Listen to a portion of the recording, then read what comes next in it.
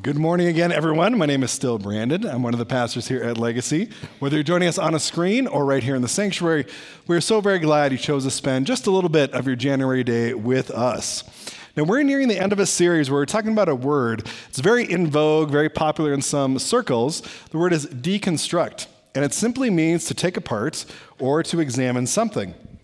Now, when we apply it to faith, when it comes to following Jesus and understanding God, it means that we deconstruct something or examine something that we believe. Now, deconstructing our faith does not mean it needs to lead to destruction. It doesn't mean we're going to deconstruct out of our faith.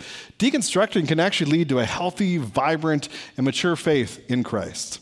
Now, we've been using the model of a Jenga set, showing that we can have questions, have things we don't know, aren't sure about, to examine our faith, and still have faith in Jesus.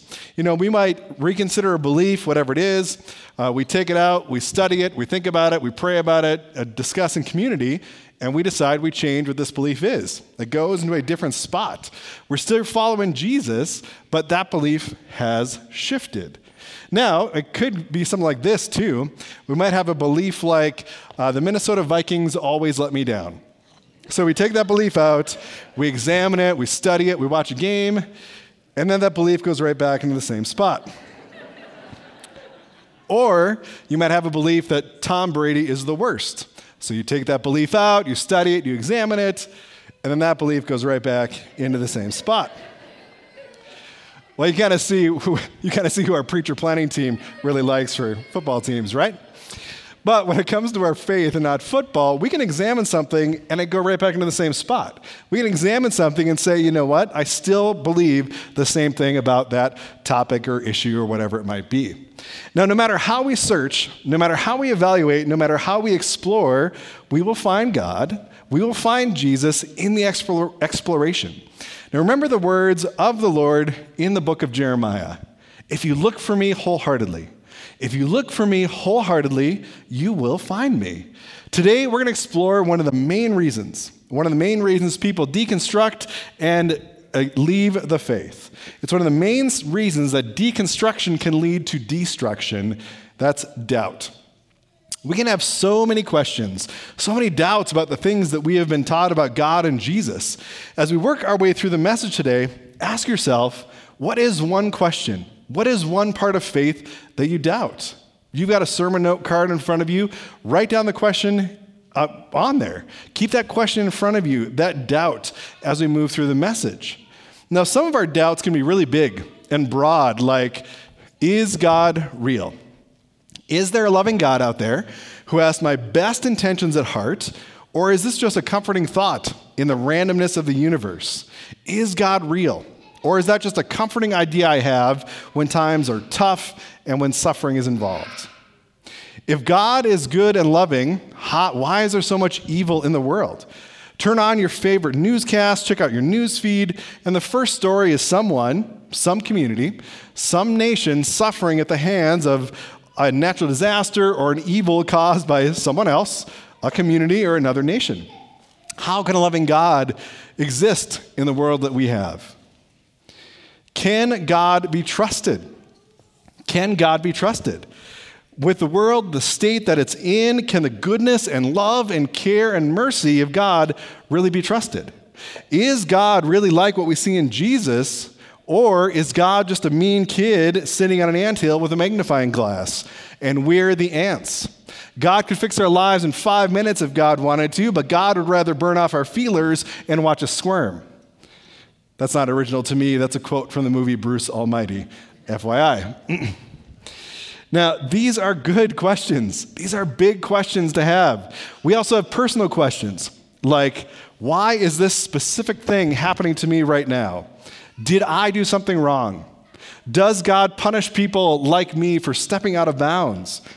Or is this just the result of living in a fallen world with broken people? Is something wrong with me?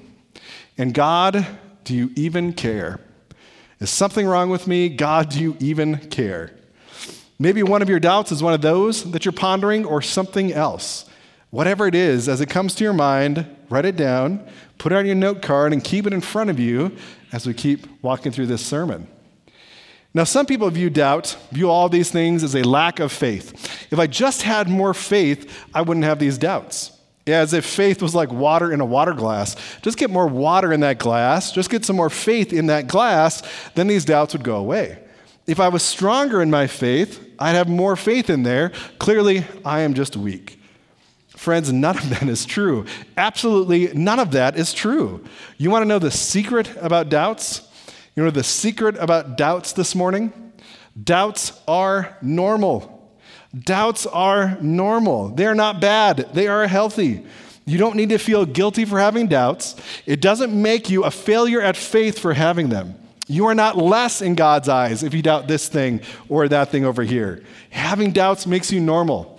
It makes you a human being created by God who loves you and created by the God that put that brain in your head so you can ask questions, so you can doubt and grow faith with deep and lasting roots.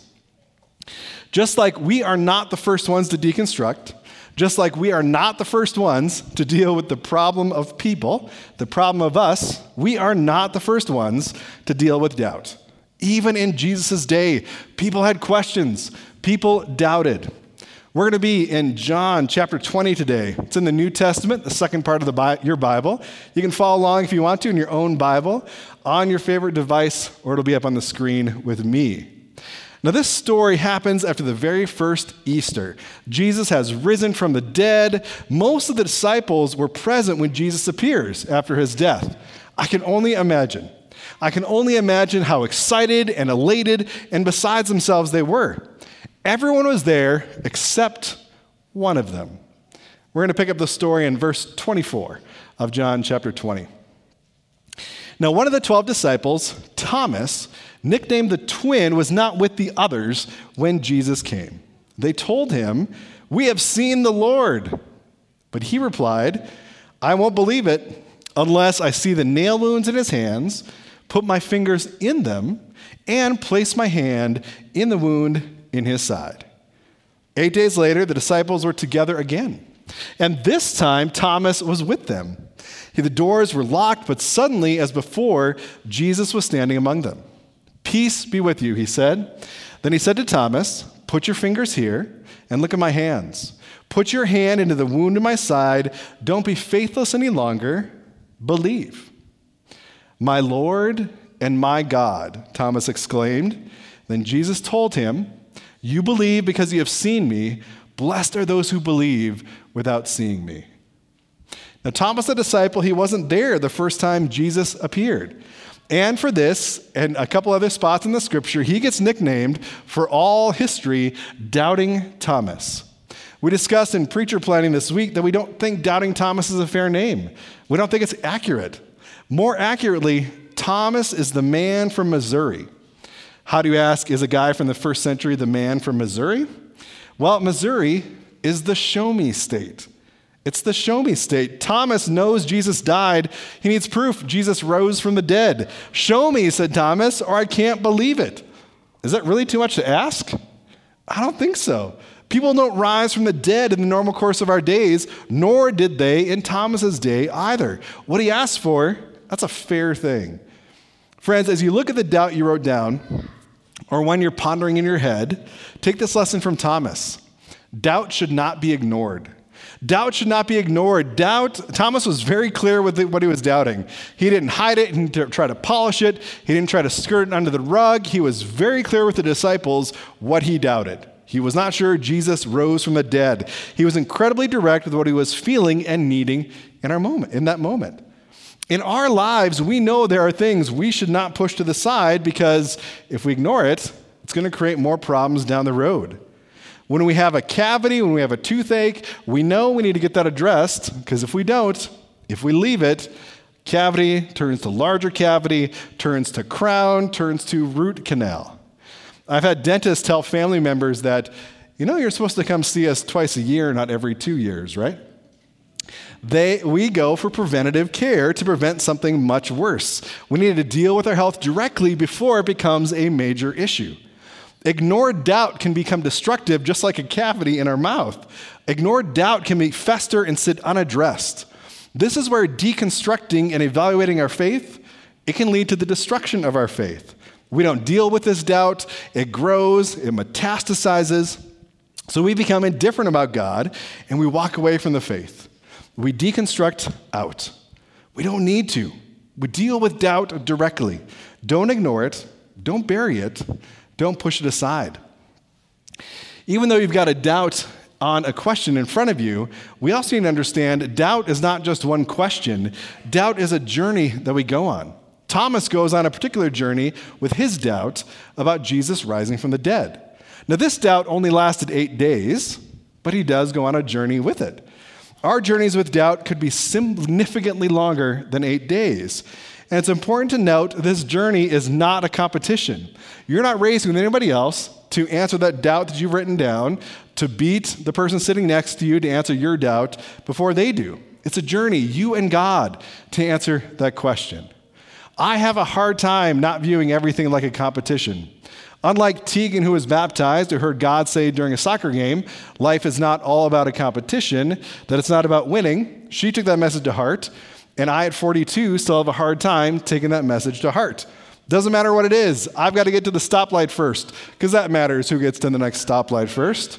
I'm grocery shopping, and there's a couple of us jockeying for position to get to the open checkout first. I've got to be first. Otherwise, I feel like a failure. It's something as a 42-year-old I'm still working on. Life is not about a competition. Answering your doubt first is not about a competition. It is a journey to go on with God. Now, the journey with doubt, it lasts a lifetime. Because you might not have that same question in front of you forever as a doubt, but those questions are going to change. Thomas's question about Jesus rising from the dead, that got answered after 8 days, but he followed Jesus for decades afterwards to the end of his life.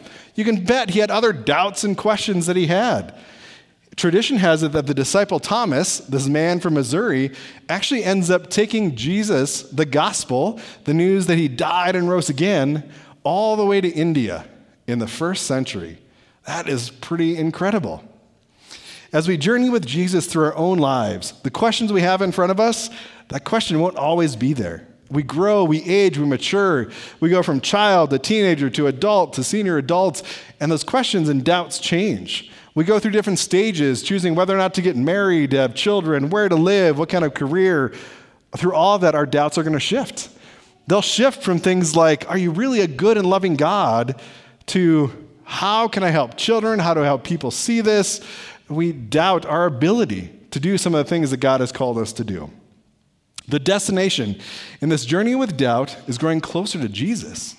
Dealing with our doubt directly, not ignoring it, walking with Jesus through it all, it leads to a mature faith, a faith that sustains us through all that life brings. Doubt can lead to a deeper faith. Now remember, this Missouri man, Thomas, was not going to believe until he touched Jesus. He was very direct and clear. He said he needed to physically touch the wounds on Jesus' body.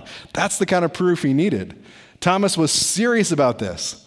Jesus appears and invites Thomas to do that very thing. So what does Thomas actually do? Thomas exclaimed, "My Lord and my God." Then Jesus told him, "You believe me because you have seen me. Blessed are those who believe without seeing me." The story doesn't say he actually touched him. You would think after that kind of a declaration, there'd be something in there that said, Thomas then touched Jesus' wounds, and it's not there. Thomas sees Jesus, and that's it. That's all he needed. He needed a word from Jesus, Jesus' presence, and then Thomas is good to go. That's how some of our doubts are going to get answered too. We might have to live with the mystery that the question can't be answered on this side of the new heaven and new earth. So it's simply Jesus' presence that we find in worship and prayer and community, and that's how the question gets answered. The question might not be answered, and we simply live with that mystery with Christ's presence. Now, Thomas's declaration, "My Lord and my God," it is the very first time in this book that someone says Jesus is God. And the whole book of John has been building to this moment right here. It opens with the Word was God and the Word was with God. And then the Word moves into the neighborhood and puts on flesh. God comes in Jesus. And all 20 chapters of John have been leading up to somebody seeing that Jesus is in fact God in the flesh. And it is so very cool that the man who's been unfairly painted as Doubting Thomas for 2,000 years is the first person is the first person to say, Jesus is my Lord and my God. Thomas is that same disciple who suggested all the disciples should just go die with Jesus. Thomas is the same disciple who complained that Jesus hadn't made his teachings clear enough for them to understand. Even though all the other disciples, they're excited and elated, filled with joy that Jesus is alive, Thomas says, I ain't buying it. I'm not going to be taken in that something could be a scam. He needs solid evidence. Fair enough, and he gets it. Now, does Jesus' last verse here feel like he's chastising Thomas? Is he rebuking him? Is he correcting him? Blessed are those who believe without seeing me. I don't think it is.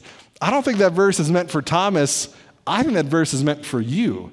That verse is meant for me and for all of those of the last 2,000 years who believe Jesus is Lord and God without physically seeing him standing there right in front of us, like the disciples did.